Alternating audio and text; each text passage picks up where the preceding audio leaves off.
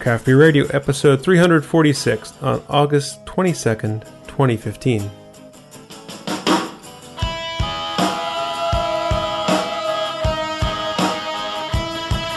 And welcome to Craft Beer Radio. I just want to say happy birthday to my sister Joanna, and also I want to welcome Nick back to the show. Hey, Nick. Hello again. We're doing a series of 5 bombers and perhaps an extra beer. One of them is... and Nick just dropped all his stuff. What should we go with first? This is an interesting collection we have here. Yeah, there's not really like low volume to high volume here. It's we might want to go with this one first. Yeah, sure. I'm thinking. Sounds good. So what we have is I think a beer that you brought back, right? Yeah, this is a Savor smuggled beer. Oh, Savor beer. This is from Urban Family Public House. This is their Citron Noir. It is a saison made with black lemons. Now, black lemons are not actually lemons. They are dried limes, but they are used as a souring agent. Okay. And Jeff is passing that. We're doing some... Nick's messing up our logistics stuff here, because we have to do a lot of moving around. But let's see, it's 6.8% alcohol by volume. Don't have anything on their website, so I only have a Beer Advocate page to look at. Yeah, this is a beer they're pouring at Savor, so it may be a bit on the rare side. Yeah, they call it a dark farmhouse ale brewed with black lemons. Urban Family's in Magnolia, Seattle. Bottle conditioned for your pleasure. Oh, look, they have nice of them to have all the ingredients right up here. Hillertau hops, malted barley, Seattle water, farmhouse yeast blend, and also black lemons, dried limes. Okay. It pours porterish. It's dark. There's some kind of reddish highlights at the very bottom of the glass. The head kind of evaporated really quickly. We're down to just kind of a ring around the edge of the glass. It fell on the floor if you're looking for your color guide. I am looking for my color guide. Okay. I mean, there isn't really much reason to pull out because it's black, so it's in the 40 area. But it looks almost it almost looks stoutish when you look at it, right? Right. Yeah, it's It's a black saison, kind of, or they call it dark farmhouse, but it's kind of like the idea of a black IPA where, it's not going to be stouty. Right. It's just going to be dark in color. It'll contribute some flavors to the beer, but it's not going to be contributing, stout type flavors or porter type flavors, which the colors are indicative of.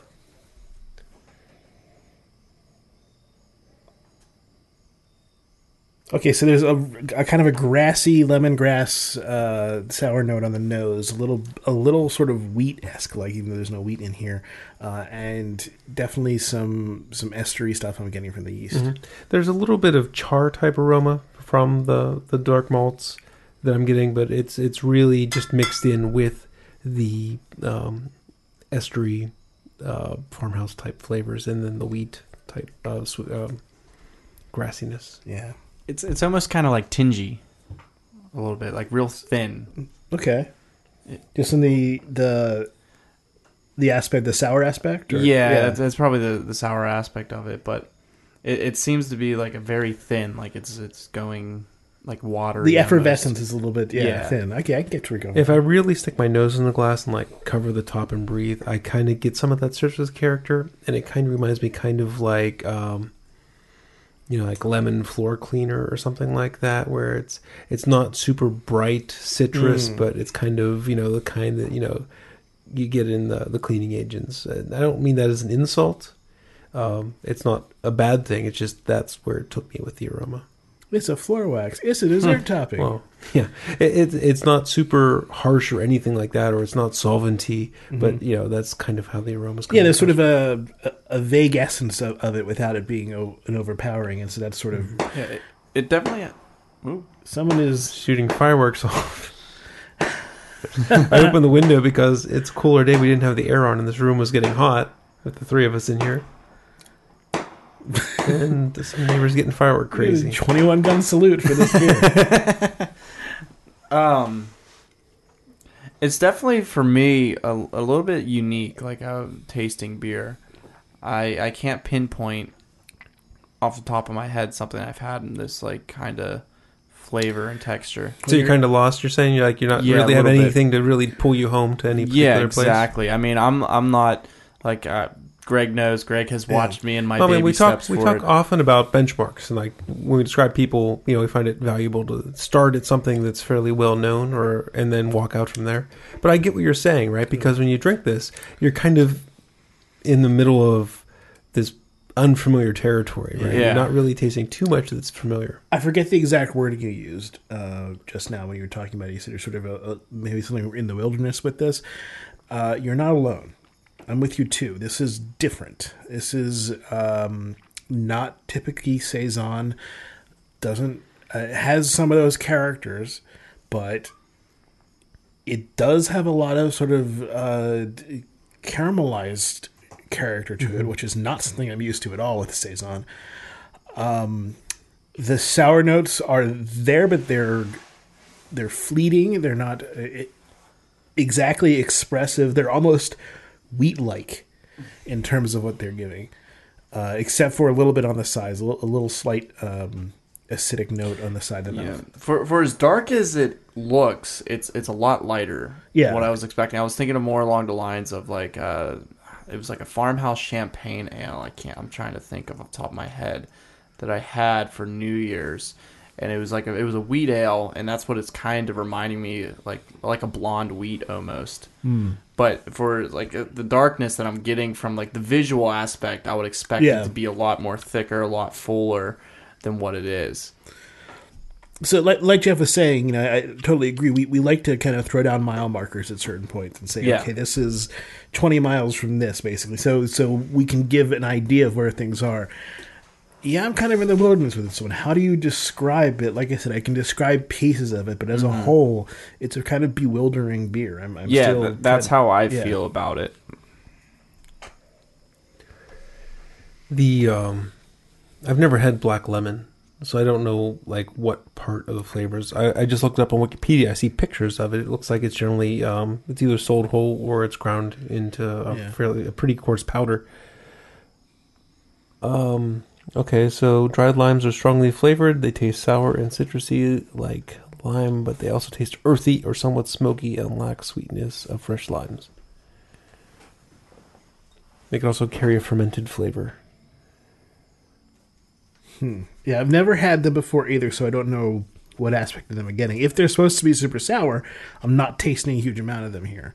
Or at least I'm not tasting overdoing of them, let me put it that way. I'm getting an aspect of it, though. Mm-hmm.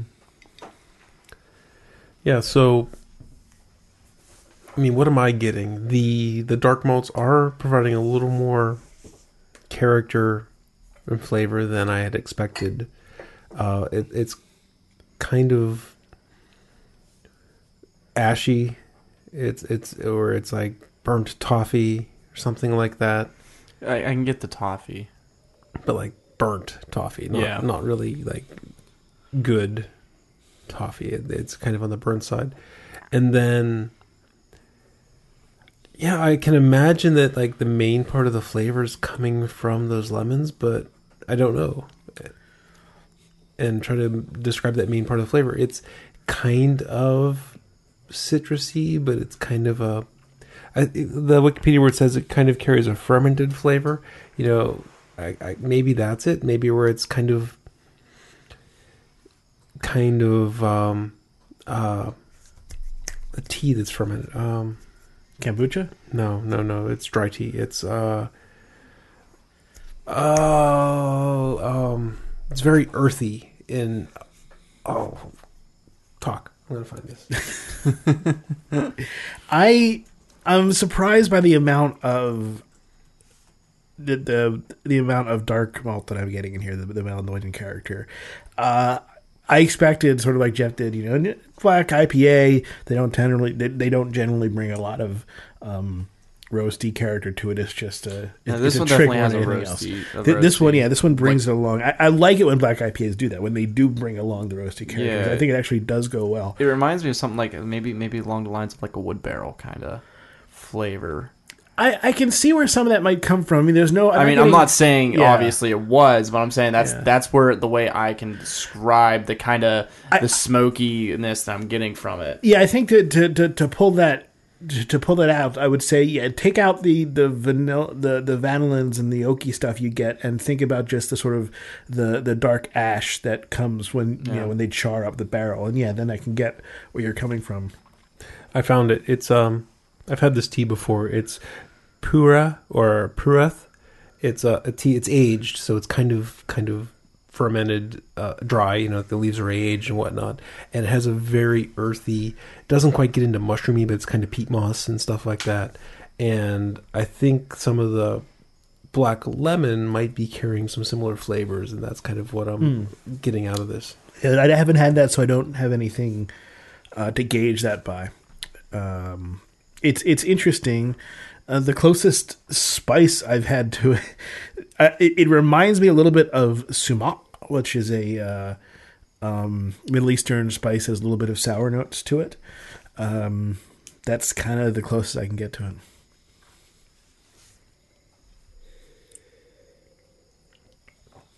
Overall, I think it's very and it's enjoyable for the fact that it's different. it's unique Yeah.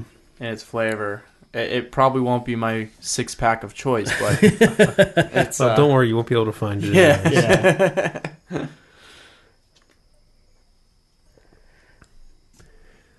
Well, I mean, Yeah, I think that's the best bench mile marker I can give for people that have had Pureth tea. Kind of think about that earthiness that you get from that.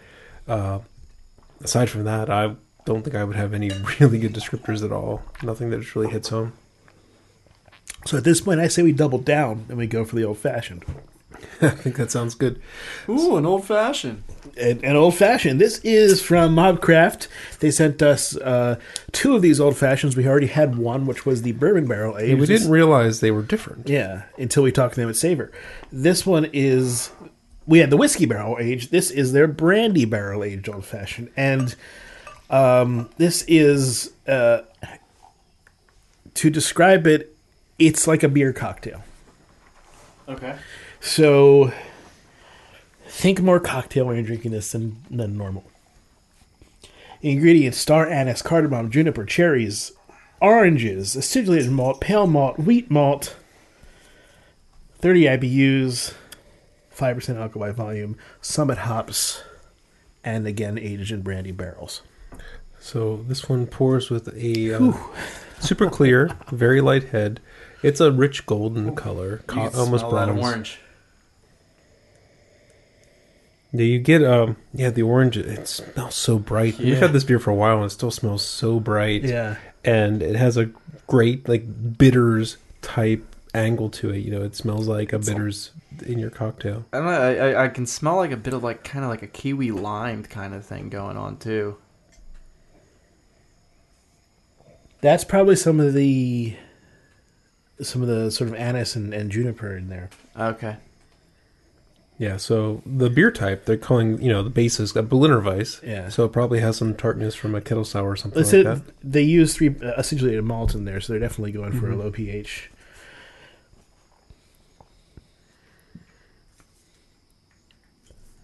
Right. Yeah, we really enjoyed the last one. And like we said, we didn't realize this one was different until we talked to him.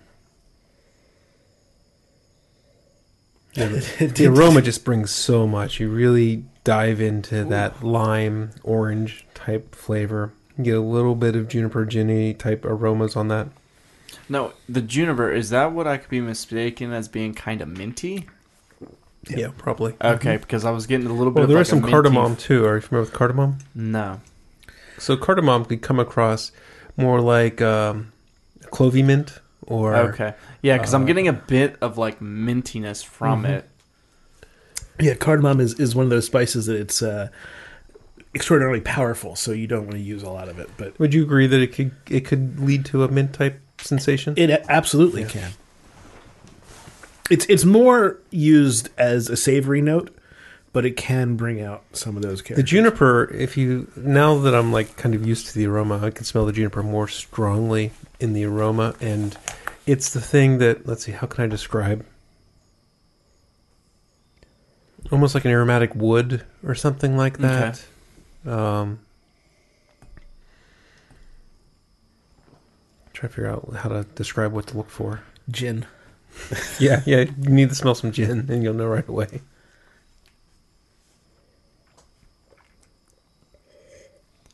Has a very tangy aftertaste. That's the lactic acid. Yeah.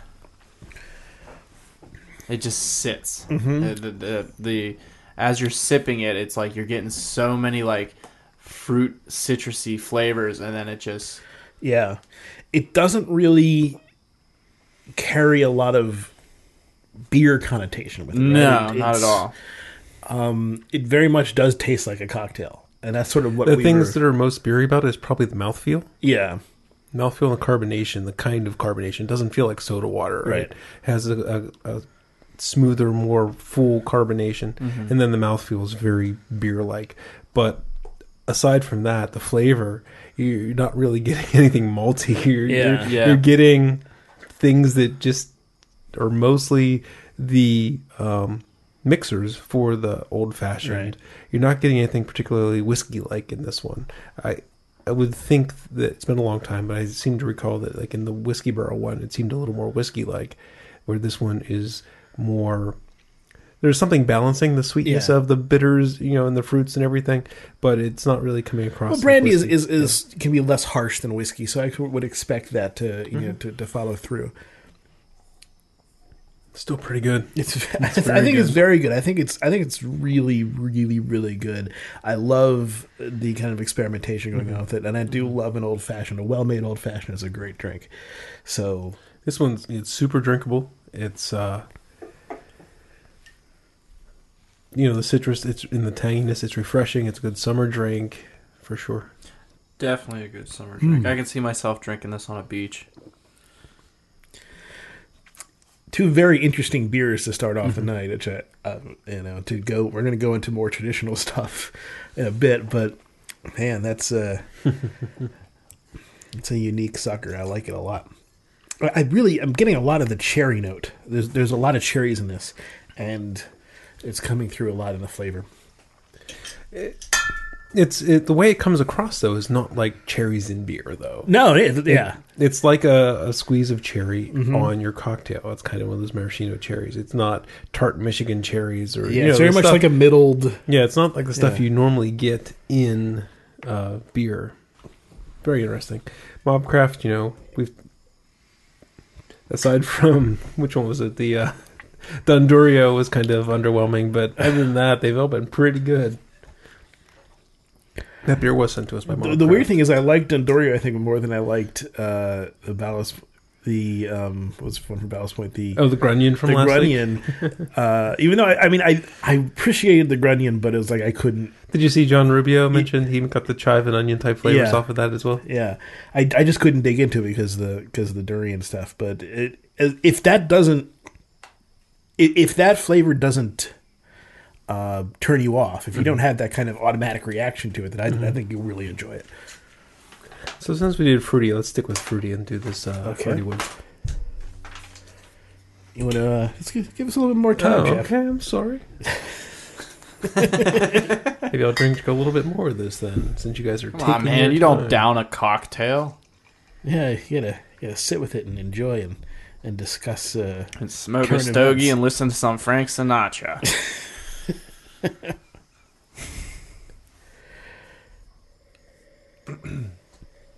I just poured a little bit more fresh in my glass, and it brings back the kind of the lime flavor, which kind of, I think, kind of dissipated as I was drinking it. The lime really came back. It would turn me low. No one you always make it loud when we jump into it. You were looking like you hit play and it wasn't working. No, sorry. There we go. I turned it up because I thought it wasn't working. So now you can turn it up. You know what this means. Hopefully we have you conditioned by now, Pavlovian style, to think, oh, when I hear As this... soon as it kicked on with the dun-dun, Yeah. they hit Control-T to open a new tab in their browser and started typing craftbeerradio.com/Amazon. That's the best way to support us. Guess what? It doesn't cost you anything extra. You're just not giving some of your money to Jeff Bezos and Amazon and their horrible work conditions or whatever that news story was about. You're giving just, a small percentage to us. That's it. You're buying it what you want. You're getting the same wonderful Amazon prices, and you give a little bit to us. It helps. This is just like running around a hot warehouse until we pass out. It is hard work drinking all these beers and talking about them. Sometimes it can be. It can be. I don't want to, I will compose something for your radio show someday. You said that like a year and a half Yeah, ago. I know. Yeah, well, I so, know. uh, I will do it this semester. No, you I won't. promise. No, I'm you not not holding my breath. I just Don't promise. Just and the after show, give me some ideas. I'm actually gonna write them down. I would love to have a what was the Blue Moon? If we could do a doo-wop. I thought you wanted like a remake version of Space Odyssey kind of thing. Well, yeah, I do want that. That's what I mean. We could totally do that. That's Okay. what gave me that idea. Then I was like, okay, that was a couple weeks ago. I'm like, oh, I can work with that. I actually did compose something for it. But then when I showed it to him, he's like, no, that's not what I wanted. You didn't compose any. You didn't did. show me anything. I You did told show me you. All right. it's a wacky Oingo Boingo song, and I was like, that's Well, then I planned on showing it. And then he said, no, I want weird science. not what I said at all. Oh, your memory is failing you at a young age. how are you guys working through this old fashioned? We're almost done. We're good. That's really good. Yeah, that was very enjoyable. All right. So the next beer is from Hardywood Park Craft Brewery. This is Virginia Blackberry. You picked this up in Virginia? I did indeed. Pick this up at the beverage exchange at the Navy. No taxes paid. They described this. So again, you didn't pick it up. Your friend, in the Well, the military. guy with the military ID Yeah. paid for it, and then I gave him cash in the parking lot. Belgian style white ale brewed with fresh Virginia blackberries. 6.8% alcohol by volume. 12 IBUs. It's won an award, the 2014 Virginia Craft Brewers Cup in the fruit beer category. Color is... Didn't mention the color last time. Oh, I did. Don't worry about it. It's cloudy. It is. About 12 or so on SRM scale. It's kind of has a pinkish tint to it. Actually, Yeah, it's it does. It's mostly like copper bronze, but there's like a pinkish tint. Just pass me the water, please. Absolutely. Thank you. Pours with a moderately small head. Kind of falls down quickly. Has a very like, I can't describe the scent, but almost like a wine kind of like scent. It does. It has it's fruity. It's probably the blackberries, but it kind of comes across kind of like a red grape or something like that. It comes across like a sweet red wine. I was thinking maybe more along the lines of kind of like a Cabernet Sauvignon kind of smell. Yeah, maybe a sweet one. My favorite wines are Cabernet Sauvignons that are really dry, right? And this isn't that aroma. But I don't even know if isn't a dry. I don't know enough about them to know if there can be sweet versions of those. Maybe I'm probably. But I mean, mentioning the wrong wine. I'm smelling like a sweet wine, Well, I mean, pretty wine. usually Lots of berries. Well, it is blackberry, right? But it smells like a wine that has a lot of berry flavors to it. and the Cabernet we Sauvignon can't is name a, which wine. is a type of grape, right? So generally they come across it in a particular way. Although they sometimes they can be blended. I think you can get sort of sweeter Cavs, but as an agricultural product. Sometimes it varies certain years. I would say if I'm going wine, then I'm almost going sangria. I'm getting a lot of Okay. I fruity mean, it is really aromas and fruity, sort of sure. sweetness. They do say on the label, I'm not sure, I don't remember you saying this, Greg, but you might have, that it's a wit beer or a Belgian Yeah. style white ale. It doesn't say anything about spicing, like orange or coriander, but it does say it's a Belgian style white ale. It's part of their reserve series.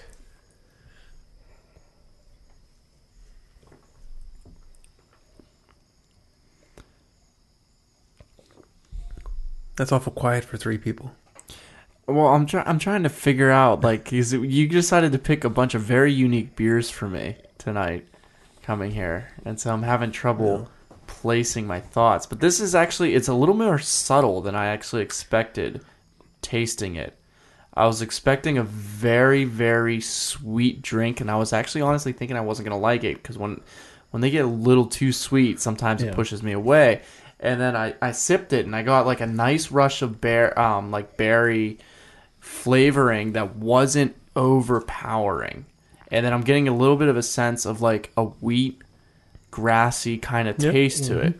And it's it's a lot more enjoyable than what I was actually expecting from smelling it. No, I agree with you. I'll expand on that a little bit, where the berry flavors, they taste very fresh, very real. Mm-hmm. They're subtle. They don't taste medicinal or, extracty at all, which is great. And then it does taste like it's spiced with a small amount of coriander and orange peel. And it actually works well with these other flavors. So you get kind of that lemongrass, weedy type flavor. You get a little bit of that lemon peel, or orange peel. And it really plays well with the blackberries that are kind of rolling over at the same time. Mm-hmm. Lemongrass to me is exactly what I think of while drinking this. I mean, the lemongrass with that nice like berry hint to it. Mm-hmm. It has a very smooth flavor to it and very easily drinkable. It starts out sweeter, and kind of the berries are kind of melded with kind of a honey type flavor. I'm getting a lot of floral type aromas. Yeah. That are coming off my tongue, and then it kind of dries out, and you get this nice dry, not cloying beer at the end. I'm enjoying this. So 2 ingredients of note here on the back. They do mention their massive edition, over 1,000 pounds per 40-arrow batch of blackberries. But the other thing that I'm noticing here, which I wouldn't have picked out, but if you look for it, I think you might find it. Especially you, Jeff, because you sort of know what to look for here. A touch of rye. Okay. A touch of rye. So I think some of that spiciness may be coming from rye. That's not typical to put into a Belgian wheat. As soon as you tell me that, I take a sip, I can taste the rye all over it. Not saying it's potent, but I'm tasting probably 3 different inflection points where I'm like, oh, there's a rye note there. Because I drank it like bang, bang, bang, rye. Which, if you didn't tell me, I would have glossed right over those. Yeah. So. It's another thing we've brought up on the show a lot is when we do find those signposts, we can figure out where we are. When we have an idea, there's rye in here. It's a subtle harmonizing use of rye. It's not the main thing. It kind of goes in there, and I mean, most of the time, almost all the time, it's going to go unnoticed. It would have gone unnoticed until you told me that. But as soon as you told me that, I was able to pick out those rye flavors, and it's really neat to see how they're integrated into this beer. Mentioned it before. Keep mentioning it because I think it is worth pointing out. As Nick said, the berries are not overpowering. As you said, they're not medicinal. We've talked about this in the past. Brewers are much better than when we started at using fruits. They know how to make fruits work in beer. It's not just throw a bunch of fruit in there and hope for the best. There's that. There's probably they have a little more leeway with using fresh fruit and not getting condensed things or extract things like that. It's. I drank the rest of that Andy Gator, that Straw Gator stuff this week. Oh, it was a mistake. Really? The artificial strawberry just lingered with me for hours. Wow. It was no good. I should have poured it out, but it wasn't so bad when I was drinking it. But it was the linger. It was this artificial strawberry linger, and it lingered and lingered and lingered. It was so bad.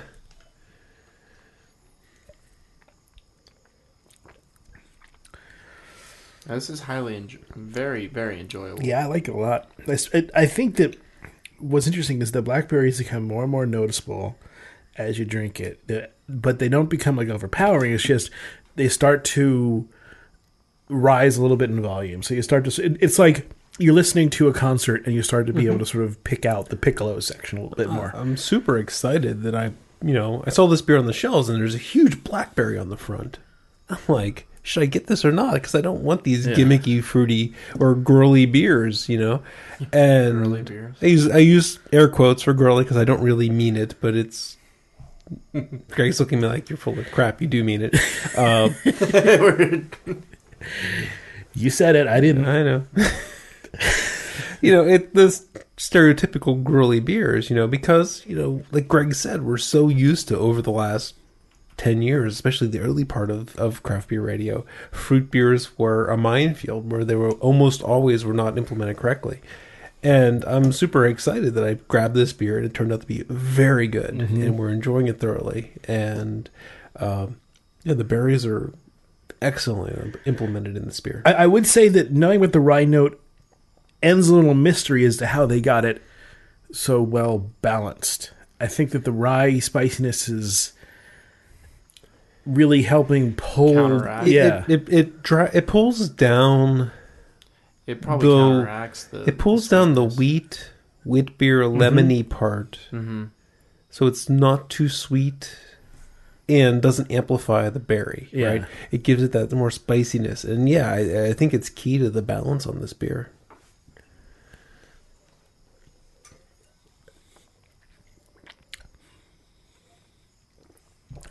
So there's the question for you.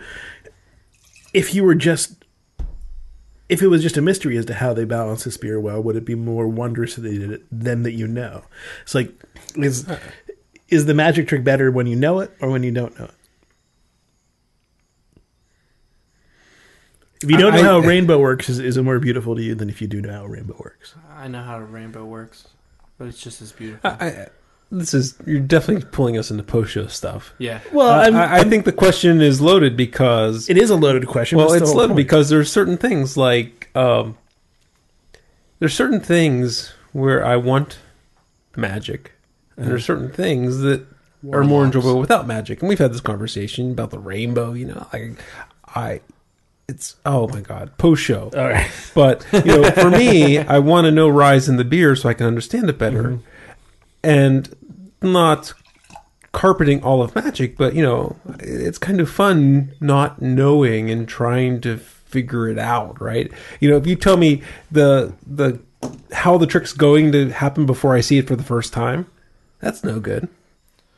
sure. Yeah, but it's nice knowing after you've seen the trick. Well, sure, but I mean, you don't want to know before you see it the first time. Yeah, exactly. I totally agree with that. All right, so anyways, it's great beer. Yeah, I agree. The best magic presentations are when they show you a trick and then they show you how to do it. That's what's cool. All right, on to the next beer. This is from Voodoo Brewery. Ooh, I like Voodoo. Pick this up at Giant Eagle.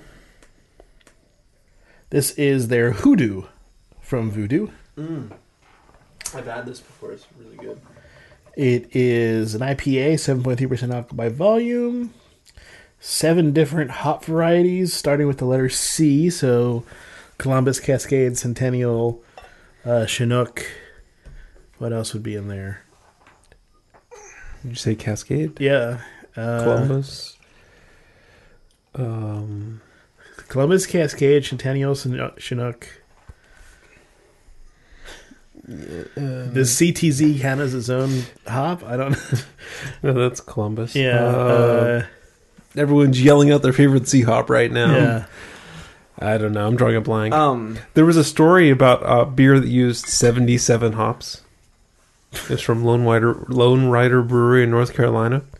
They were able to source 84 hops. They were able to source some in just a few ounces, some huge amounts, and they did kind of every 10-minute hopping for like 70 or 80 minutes, I think. and they kind of group like flavors together so they could manage the whole thing, and then they dry hopped it. But it's called the Magnificent 77, right? The Lone Rider, right? So cowboy thing. So the Magnificent 7. So that's why they only use 77 of the 84 hops they were able to source. They are, I guess, they're considering brewing it again with a Guinness representative there, so they can get in the Book of World Records for the most hops in most different varieties of hops in a single beer. I would like to taste it, just so I could know that using 77 different hops was a waste of 70 hops. In terms of the malts, they actually have it on the barrel or on the bottle as opposed to on their website. Their website doesn't really have much information, but it says 2-row caramel acidulated, so it's going to there's maybe a little bit of tartness here. Carapils, 7.3% alcohol by volume, as I said, 85 plus IBUs, so 60, and that's pretty much the human threshold, is around 60. So anytime they go above that, it's like, yeah. All the information is on 50.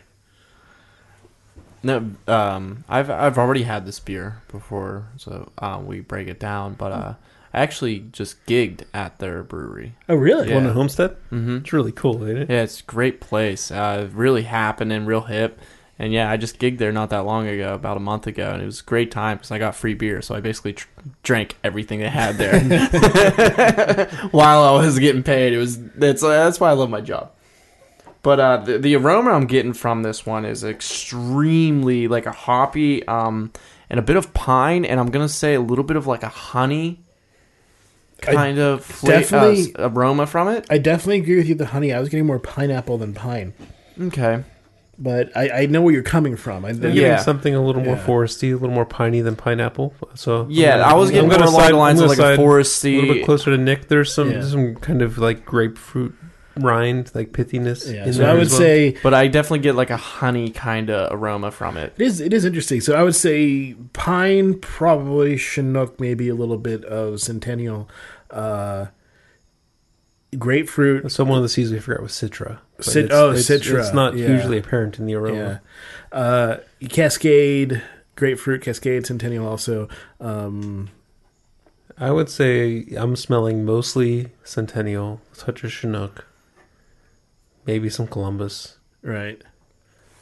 I'm not smelling a ton of Cascades. I'm not smelling a Citra. That's 5, so we're missing 1. The other C hop. Chinook, Cascade, Centennial, Citra. Chinook, Cascade, Centennial, Citra. Columbus. Yeah. It's 5, yeah. And there's Charlie. 7. Charlie and no, Charlie Sheen, the Charlie Sheen hop. I went into drinking. That's the Tiger Blood hop. I went into drinking it, and when I'm drinking it, I get obviously the hops from it, but I'm getting a little bit of like a rind peel, a little bit of like it has a nice bite to it. I'm still getting the flavor now of honey, along with just a tinge of vanilla in the background. Okay. Right. Interesting. The Citra is apparent in the flavor. You're getting this bright. I was going to say orange. Lots of Citra. Yeah, bright, that's where orange. like the rind, like that nice like so peel Citra is coming from. Citra is typically not the peel. Maybe like a really juicy orange, like a mandarin orange type peel. But think of more those little oranges that come in the cans. Those mandarin or I know what you're talking about though. No. I don't know why. You said mandarin. The oranges that come on salads. The oranges that come on salads. Yeah. Okay. It starts with an M. I know what you're talking about. Those really sweet oranges. That's a big part of Citra. Okay. Until you use it like a lot. So I'm getting a big part of that in the flavor. We're gonna have to take another sip here. I'm gonna have to look for your vanilla and your honey. I think that just kind of the juicy hops and some of the malt flavors are kind of what you're calling honey. I'm not tasting anything particularly like flowery about it. Honey typically for me carries some kind of like blossom or floral or field type character. See, I don't know. I'm getting a little bit. Maybe I'm mixing up what the flower scent that I'm getting from it. but I'm getting a sense of floralness. I even said it was a tinge, though. It's like the very little bit, but in the background, I'm getting like an aftertaste of floral with it. And I mean, actually, the sip I just took, I can kind of see something that's a little bit blossomy or something like that. Yeah, I see what you're saying. I wouldn't quite call it honey, but there's something a little bit petally or blossomy about it. I'm kind of in the middle of both of you. I think that there's a honey quality to it in terms of the depth of it, but it is more petal, like more potpourri like in terms of the flavor. So it's a little bit more flowery, but with more depth that I associate with honey. Okay. This is the Hoodoo from Voodoo Brewery. Yeah. They're in Meadville, Pennsylvania. They have a tap room in Homestead, Pennsylvania. They opened up, which is closer to all of us. Yeah, it's a great place. I mean, I love it. You can bring your dog there and stuff like that. It's a great hangout. It was an old firehouse, and then they turned into a brewery. He bought it for like $1 type thing, and it's going to be an anchor for revitalizing homes. That upper part of Homestead, away from the waterfront. And I was honored in being able to perform there as one of the first musical acts there. Cool. So it was a great time, and I really enjoyed it. Where were you? Where was the stage set up? Well, it was floor staging. So sure, but where'd they sit? Where'd they put if you're looking into the building with the double gates, right. It's off to the left. So the bar is way to the right. Okay, so like in the corner, behind by the bathrooms. Behind the bathrooms. Okay. Yeah, right next to the bathrooms. That's where it was set up, and then it just wasn't anything special. I mean, it was floor staging, but it was a great time and really cool vibes. I was wondering, it almost seemed like you'd fit better like at the wine garage, like at the garage door. Yeah, I think they considered doing that, but they wanted to keep that open for just like people coming in and out, because you can just walk in and out the entire time for the most part, and people just duck underneath those little ropes. Oh, really? When I was there, they had like ropes up, and you had post-show conversation, guys. Post-show conversation. Let's talk about the beer. Yeah, sorry. Thanks, Greg. We were at least talking about the beer brewery, so the Tap House Brewery. Yeah, the Tap House Brewery. There's a lot of rindy notes to this that I'm getting to. I think, but the Citra is the big one. When you say rind, like early in the taste, watermelon rind. Yeah, I think you're right. I think there's So there's things that are different than just like grapefruit peel and grapefruit pith. There's like a pretty decent watermelon rind flavor early on. It actually carries through for a lot of the flavor for me.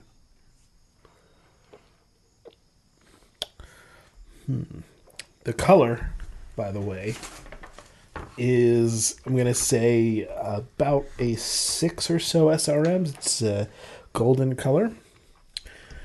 It's a nice IPA. I think it's I would have liked a little bit more tropical notes. Who wouldn't like more tropical notes? I'm just saying, that's delicious. Everyone. Yeah. Well, I wouldn't say everyone, but I love tropical IPAs. Said this before. I love tropical IPAs. I said that before, where it's there's been times where I'm like, I'm over the IPA craze, but put another grapefruit in my beer. I love tropical. Grapefruit's not tropical. Passion fruit, mango. All right, whatever. You guys just mentioned grapefruit 5 minutes ago. It's the only thing on my mind. Yeah, those are wonderful. Okay, so on to our biggest beer of the night, Sierra Nevada Barrel Aged Barley Wine. Now, this came... It's not from the brewery. Okay. I picked it up somewhere. I'm almost positive. I don't know where I got it from, but paid real money for it. Real money for this one. Okay, so this is any barley wine is expensive. You'd be surprised. This one was expensive, but. So this is a barrel-aged version. It's aged in as a whiskey barrels, I believe. 9.6% alcohol by volume on this. They only have the standard on their website, so I'm just reading from that. 9.6% alcohol by volume on the standard 90 IBUs. So again, 60 plus. They use an alley yeast. They use Chinook for their bittering. They finish with Cascade, Centennial, and Chinook. 2-row pale and caramel for the malts.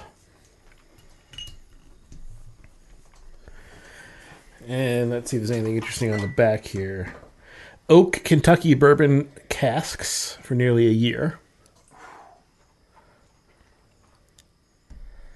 And they're out of course, Chico, California. This is their 2015 expedition. So it was put out January, February. That's where I got it. The what are you talking?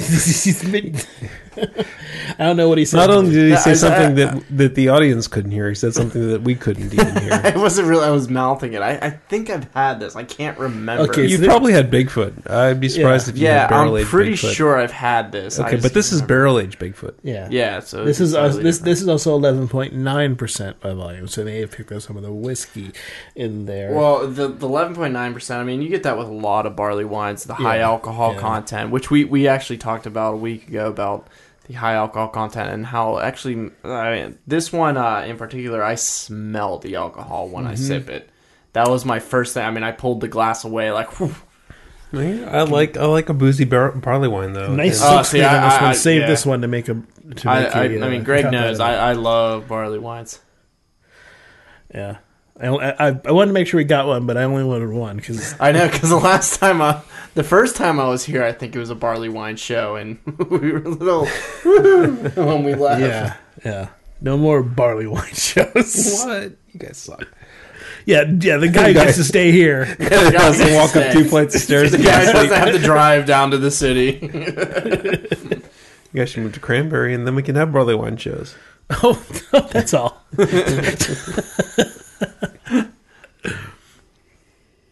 It's boozy on the aroma. Yeah. It's And- very boozy. And, in and the actually, aroma. I'm having a hard time like getting past that to smell much of the other stuff. It's 2015 Bigfoot, so I still expect a bunch of hop flavor on this one. It's kind of got a ruby color. I'm going to call it around 24 on the SRM, but that's just a kind of. Let's see if you agree. So I 30. 30. All right. You know, I'm going to look online and see if I can order the SRM kit.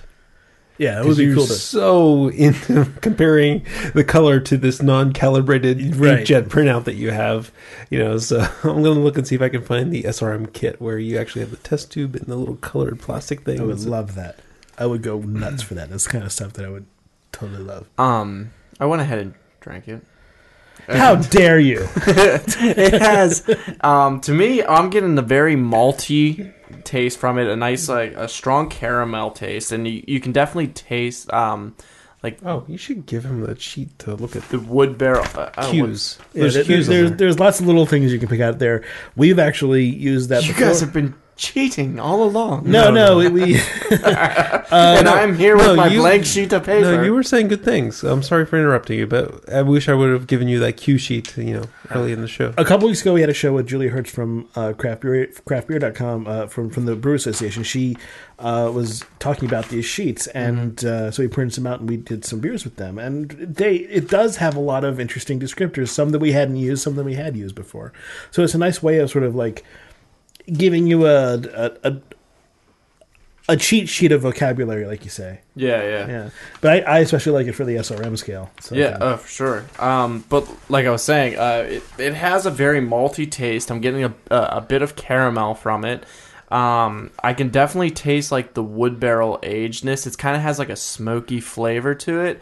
The alcohol, it has a bit of a dry taste in my mouth as I'm sipping at it. It's definitely drying out my mouth. This isn't the type of beer that I would definitely pound down for the 1 mile beer sure, no. quarter thing for sure. This is definitely something that I would savor.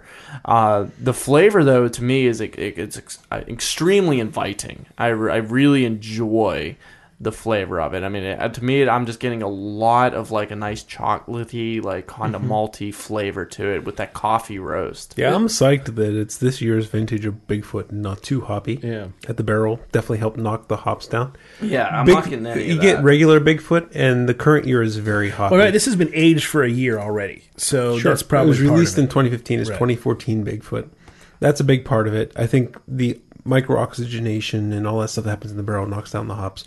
We have done several verticals of Bigfoot. We find about 3 years, the hops fade enough to be a good Englishish style barley wine Yeah. that, both Greg and I prefer over the really hoppy barley wines. The really hoppy barley wines just seem like a quadruple IPA. I would completely agree with that. I'm more And- for the more subtle. And you were talking about the caramel. I'm going to go a little bit further. This is kind of a mix of bread pudding and rum cake, kind of put okay. together. Not too rummy, but there's a note of rumminess in there. And I can get that. and bread pudding, and you mentioned some chocolate. There's some notes of that. It's interesting because on the aroma, it's really oaky. It's almost overwhelmingly oaky on the aroma, but it doesn't follow through in the flavor as much. Yeah, I mean, to me, when I was sniffing it and getting the aroma of it, I couldn't get past the alcohol. Yeah. I mean, it was so boozy, and I'm just sniffing it like, whoo. I felt like I was smelling Golden Drock. So like I couldn't get past it. I think the whiskey here is well used. It's noticeable, but it's not a star player. It's a tertiary player. It's there in the background, but it's not highlighted. And I appreciate that because I'm not the biggest whiskey fan, but I can appreciate what whiskey brings when it's. I'm getting a lot of the vanillins and kind of a little bit of sappiness. And after I take more sips, I'm kind of laying on my tongue a little bit more. So I think the barrel's imparting a little bit more hefty character than what you just mentioned as I drink it. First sip, yeah, I would agree with you, but I think it's I haven't had too many sips yet. So. I can agree with the aftertaste of it turning into a sappy kind of like almost like piney bittery kind of taste. It has a nice, but it's not a bad aftertaste. It has a very enjoyable, but it definitely more along the lines of the bitter end. I'm starting to see what you're saying as I'm taking more sips. It does get that oaky resin that lays down, and so it does feel a little like you're chewing on a twig.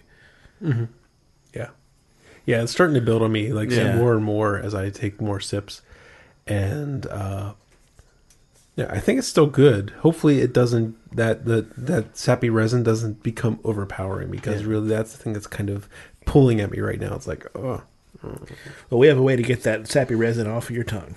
we do. Gotta get these glasses emptied first, though. Wow, that is it's a hefty beer. It takes a lot.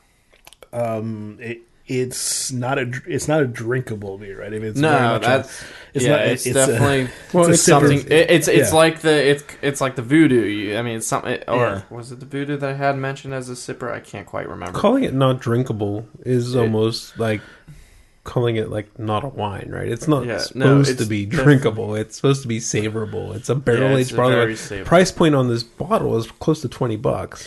It's not drinkable beer. It's a special beer. It's something you're supposed to Crack open at a nice wedding. I bust a I stogie. think I mean, there's a lot of ways you can crack it open, but it's not made to be a lawnmower Craft beer beer or radio. drinkable beer. I'm going to disagree with your assertion here, because I do think that people understand what I mean when I say drinkable or not drinkable.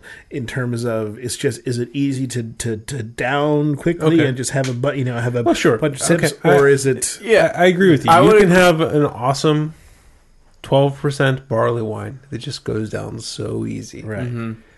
And okay, so I agree. It's not that. yeah. And This- could it be that? Yes, it could be that. But I agree with you. I don't want to say but and then change story. I agree with you. It's less drinkable than a 12% barley wine could be. Yeah, it's definitely something I'm not pulling out at the cookout.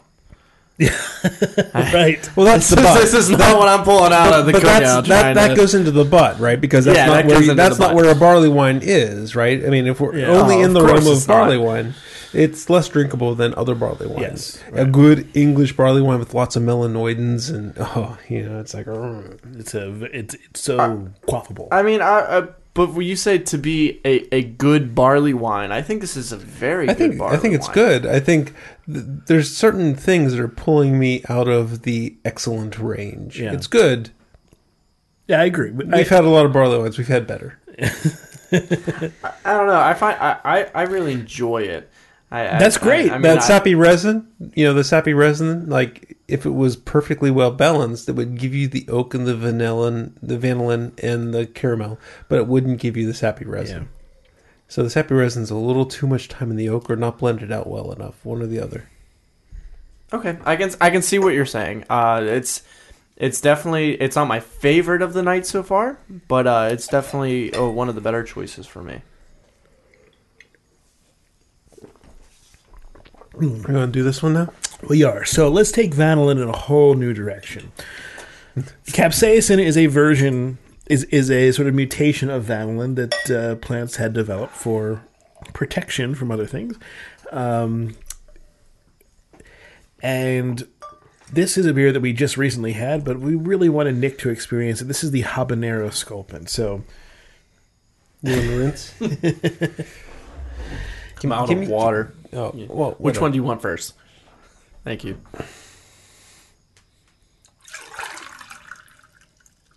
That was a nice sound. I did not expect the mic to pick that up as much. Thank you. So one of the reasons why, if you have like an ice cream and habanero, and vanilla goes really well with capsaicin because capsaicin is a vanilloid. It's based on the same molecule. So we're going to take that and extend it and see if that works here with the habanero Sculpin. Now, I am extremely excited for this beer because I love my spicy peppers and habanero. You've heard stories of habanero peppers and myself in a homegrown garden, and they are not the best. Okay, smell. Ooh, it is. So, I mean, people listening who paid attention to the show like 3 weeks ago, we're not going to review. Greg and I aren't going to really review this beer all that much, but I just really, I think they might enjoy the experience of Nick tasting a beer like this because I don't want to spoil too much. So Nick, you can lead this one. I feel honored. You're on. All right. So what do you smell? So the first thing I'm smelling is obviously the strong sense of spices that are being used into it. I can't name them like you guys can, but I'm definitely getting that along with some strong hops.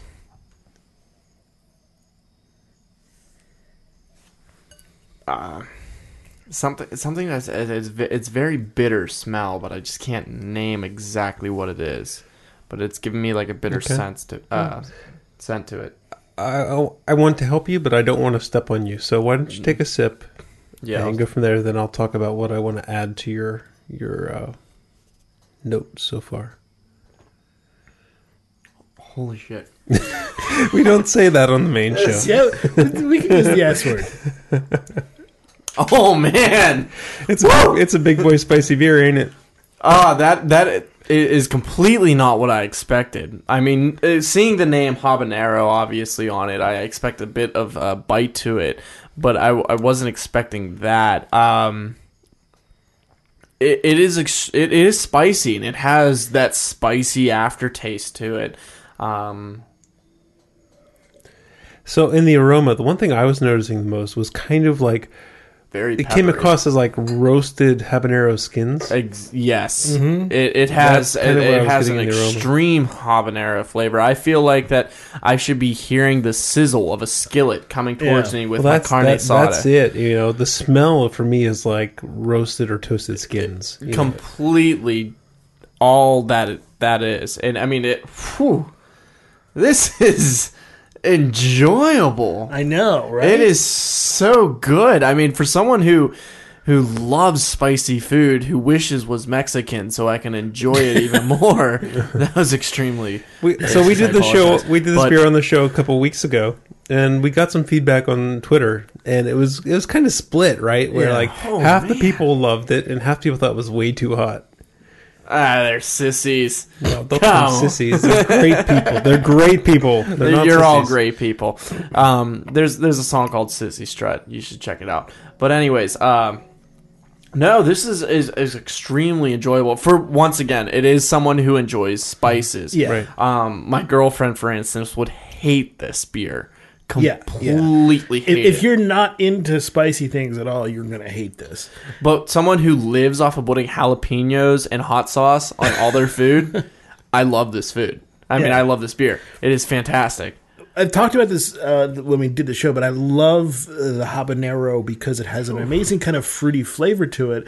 But it's almost it's almost tragic because the habanero pepper is so spicy that it can ruin it. And this is, I think, a perfect use of it. It's still spicy. The spice is still there, but it's not. They almost had to spicy. roast it or cook it to they definitely develop the flavor before they put it in the beer. Because just chopping raw habaneros, you can't imagine getting that this flavor. I'm not sure. I honestly don't think they put raw into this because they might have. They might have. It'd be difficult to roast, but it tastes like they're roasted to me.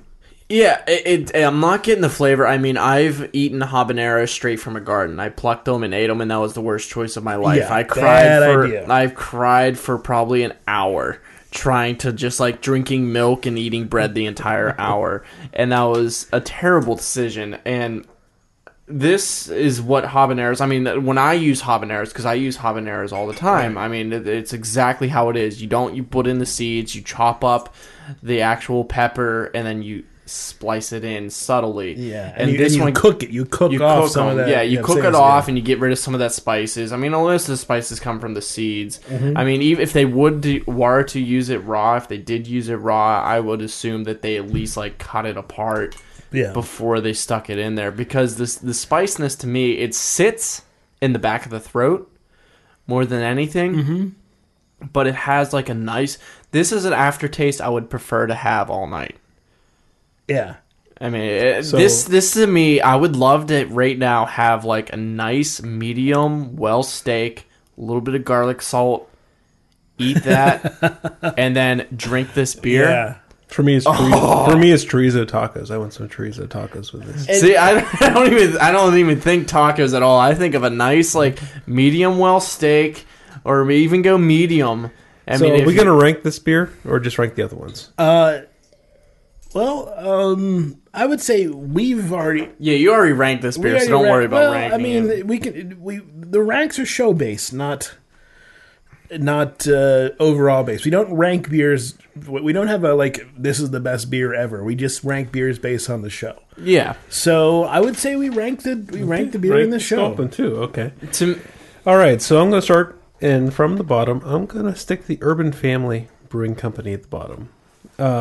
It was an interesting beer. It didn't really have anything that was exciting about it, and the only thing that made it not confounding to me was realizing that it had some of those earthy notes from a pure tea, a fermented tea, an aged tea.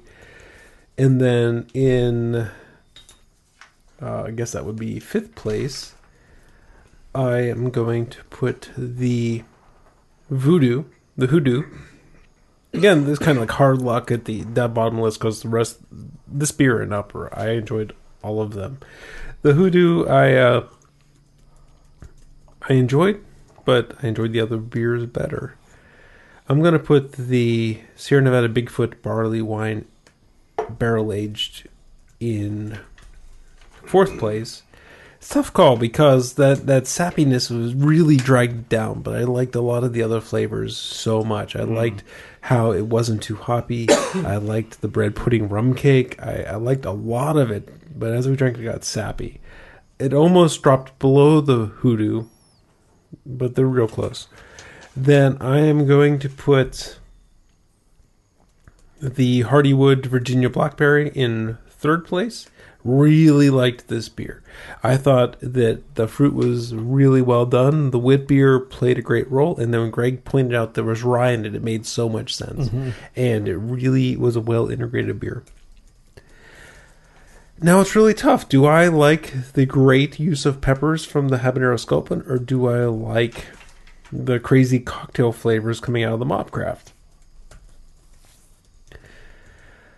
I think I'm going to put... That's so hard. It is really hard. It's a tough choice. Given the choice, like, which one would I order a second of? I'm going to order a second Sculpin. So I'm going to put the Mobcraft in second place. Delicious. It's amazing the flavors. They make beer taste like a cocktail. They make it taste like an old-fashioned. It's delicious. But, this Habanero Sculpin is a special beer. Yeah. I've had it several times.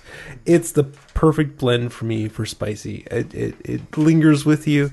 It gives you that roasted pepper skin flavor. It's not all heat. It doesn't make your ears ring.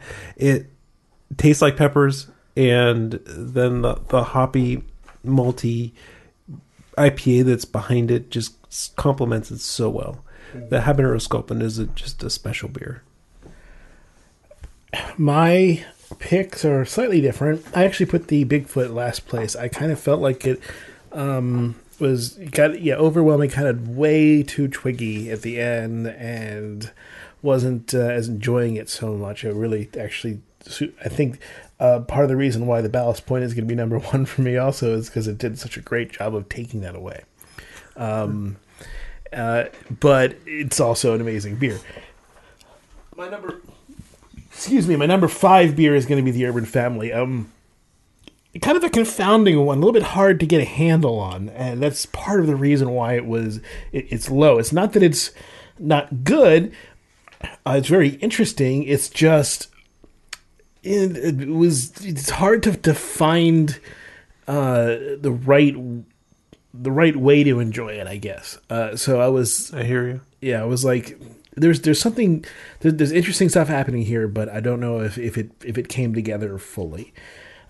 Number 4, the Voodoo. I like the Voodoo a lot, but I think that I would have appreciated a bit more hoppiness towards the tropical end, and a bit less overwhelming kind of citrus stuff. That's just sort of a personal opinion. Mobcraft number 3, I really enjoy the Mobcraft a lot. I love the way they turn this beer into a cocktail, into something totally different. I think this is I can't say if it's as good as the one we had before, but to me it's as wonderful an experience to have something like that as we'd had before. Number 2, though, the Hardywood, I really, really enjoyed that, especially the way those blackberries came and kept building without getting overpowering, and then that use of rye to just minimize it enough so it doesn't overpower. But this Ballast Point is fantastic. It is just an absolutely fantastic beer. One of the things that I really love about it is I've often heard people say, "Oh, IPAs go well with spicy foods." I tend to disagree. I mean, we actually got a package from Boston Beer. They're sending us a couple IPAs and some hot sauce to demonstrate that. I find that it tends to exacerbate issues that I have with spicy beers. I'm not a huge fan of incredibly spicy stuff. This is perfect. This marries the spice in just the right way to the beer. It's a little over spicy if you don't like spicy foods at all, but if you can appreciate the sort of endorphin rush you get from the spicy foods, and the lingering stuff that goes on. If you can handle like a 10-minute linger of spice, you should be able to handle this beer. Yeah. If you don't want your linger to be more than a minute or two, you're not going to like this beer. Right, yeah. But it does leave a sort of wonderful lingering, and the flavor is just on point delicious. This is a fantastic beer. Oh, it's so good. Nick. Okay, so I've been sitting here with my paper trying You've been to working diligently over there. Yeah, I have been working You have diligently. taken the most notes of any guest we've ever had. I want to be good. We've only had 4 I- guests on the show. I 4 want to different really guests. help. I really want to be good at this, and I'm We not. appreciate it. I'm not good at this, but I'm trying. At number 6, and first I would like to say all these beers I have really, really enjoyed. And I think I think this is my 4th time actually on the show. This is the first time that I've enjoyed every single beer that I've had. Urban Family is the first one I'm gonna say at number 6. Mostly because I had trouble pinpointing it, I think. I was a little lost, I think. That's kind of a theme. I mean, we all said, Greg and I both said confounding. Well, I think my palate just wasn't developed enough for this. Our Neither was palates weren't developed. We've done this for 10 years. Yeah, so I mean that's what I had in my notes, is that it might not be my thing, or it may just be the fact that my palate wasn't I think, and I wonder if you agree with this. I think, I sort of mentioned this before. There's something there. There was interesting parts of it, but it never sort of got into a cohesive whole. Exactly. Yeah. And I felt lost in it. Yeah. Now, this one was a hard choice, and I was debating between number 4 and 5 for quite a while. And I'm going to go with Mobcraft, the old fashioned. I really enjoyed the orange and the highly citrus things about it, but out of my list of all the ones that we've had, I'm going to put this at number 5. For number 4, I'm going with the Sierra Nevada, the barley wine. I really enjoyed the malty taste of it, but I agree with Greg where it started to become a little bit twiggy for the aftertaste of it. And it's like, do I want that lingering for that long? Mm-hmm. No, not so much. I really enjoyed the first taste of it and constantly drinking it. So if I was drinking this all night long, that'd be great. You'd be dead. I'd be dead. But no, it had definitely That's not drinkable enough. Yeah, it definitely was not. I enjoyed the flavors of it. I enjoyed the maltiness of it, but I think eventually it just got a little bit too along the lines of the woody side of things. From that, I'm going to the Voodoo Hoodoo. I really enjoyed the nice bite that it had, the bit of floral that I was tasting out of it. I was getting along the lines of more of the floral and the hoppiness to it. Number 2, I'm going with the Hardywood Black Cherry, just because Blackberry. I'm sorry, I put cherry. The Hardywood Blackberry, just because that was such a unique drink. I really enjoyed breaking that apart, and the fact that the berries didn't completely destroy everything else that was there. I was able to get. It was very adventurous being able to drink that beer, and I definitely would not consider that a beer. I would love to look for that to see if I can get Erin to drink that, because she's always against beers. Yeah. But yet we found a few that she actually enjoys. We have. And then, of course, number 1, I got to go with the, the Ballast. Yeah, I couldn't point, the habanero. Oh, just because I've never tasted a beer like this before. I mean, I'm fairly new. I'm only roughly 2 years into this. I'm 23, so I'm only roughly 2 years into this, and this is probably one of the most unique drinks I've ever had. And I've had the honor of at least hanging out with you guys, being able to drink like Grandmother Funk Crew and some other great drinks that the public cannot get to. And this the public can get to. This the public can get to. And it's just absolutely phenomenal. I mean, I've never had the thought of actually, it never crossed my mind to actually stick habanero with like an IPA kind of beer. And it's just the phenomenal blend that they did with it. The mixture of it is perfect too. It's not overly spicy, and it's just a fantastic drink. All right. Well, Nick, thanks for joining us. Thank you so much. Thank you so much for having me. I really enjoyed it. And we're 73 minutes in, so we need to wrap this up. Thank you, everyone, for listening to Craft Beer Radio. We really enjoy doing the show for you. Hopefully you enjoy listening as well. Craft Beer Radio is released under the Creative Commons license. Visit craftbeerradio.com for more information. If you want to contact us, you can hit us up on the email at beer@craftbeerradio.com. If you want to hit us up on social media, we mostly do the Twitter. Like I put the articles in there. I like that, yeah. It sounds like an old fogey, right? I like the Twitter. I think the Twitter is cool. All right. At Jeff Bear.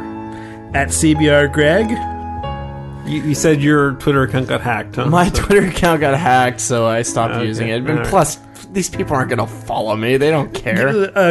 For your band. All right, you can find me at facebook.com/sweetmary, SUITEMARY. If you are interested in more along the lines of like hard rock, funk, fusion, jazz, listen to the post show and or pre-show.